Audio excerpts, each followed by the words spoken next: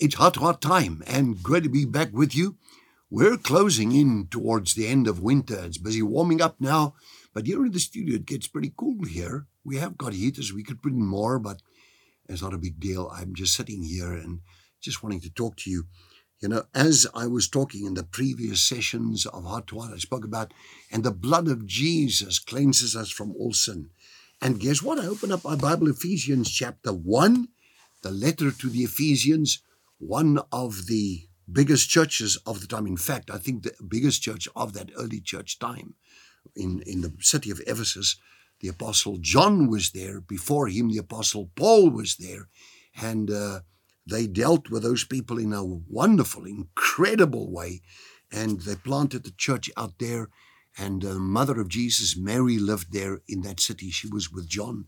And he was taking care of Mary. And I went up to the house of Mary, saw the foundations of that early church. It's a big church there, was indeed in the days of the apostles. And here Paul writes to the Ephesians, and he says these words, "In him we have the redemption, namely the deliverance of our sin and salvation," Amplified Bible, "through his blood."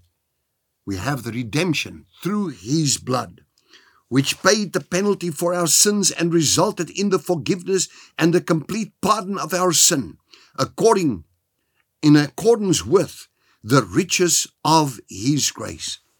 He paid the penalty for our sin, and it resulted in the forgiveness and the complete pardon of our sin. How?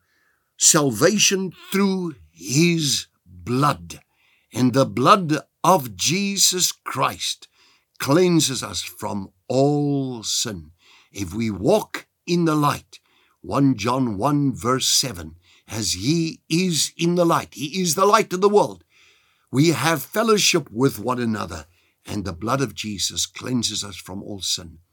We have to get serious about repentance and about forgiveness and about praying to God and about being baptized in accordance with the scriptures, and also then committing our lives and believing in Christ and the return of Christ unto the resurrection of the saints in the last day. I tell you, it's right upon us. I studied 27% of this Bible. This is now the Amplified Bible, so I've not committed this as much yet at this point to memory, but I'm busy. And if you look at the 27% like of the King James, New King James or King James Bible, both of them, 27% of the Bible is all about prophecy. It is my bread and butter to study it all my life already. And I look at this and I think how many people God's going to forgive from all things that they have done. The big thing is I have to genuinely repent. And you know what? I find that if you walk with God and you keep your eyes, just keep your eyes on the scripture. Meditate on the scripture. Be a doer of the word of God. Just do that all the time. As much as you know, practice that. Then the second thing is make sure that you pray up. Have fellowship with God through your prayer life. And in that, the blood of Jesus cleanses you from all sin. You can't pray with sin. It just doesn't work. It doesn't feel right. It's like trying to fit a size, let's say in the case of men, a size 8 or 9 shoe, and try and fit a 12 size foot into a 9 size shoe. It does not fit. It's the wrong size.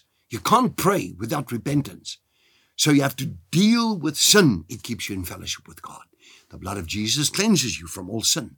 And then from that point, you begin to raise your requests before the Lord.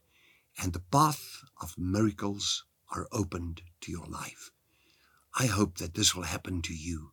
Be sincere and make sure you forgive everybody.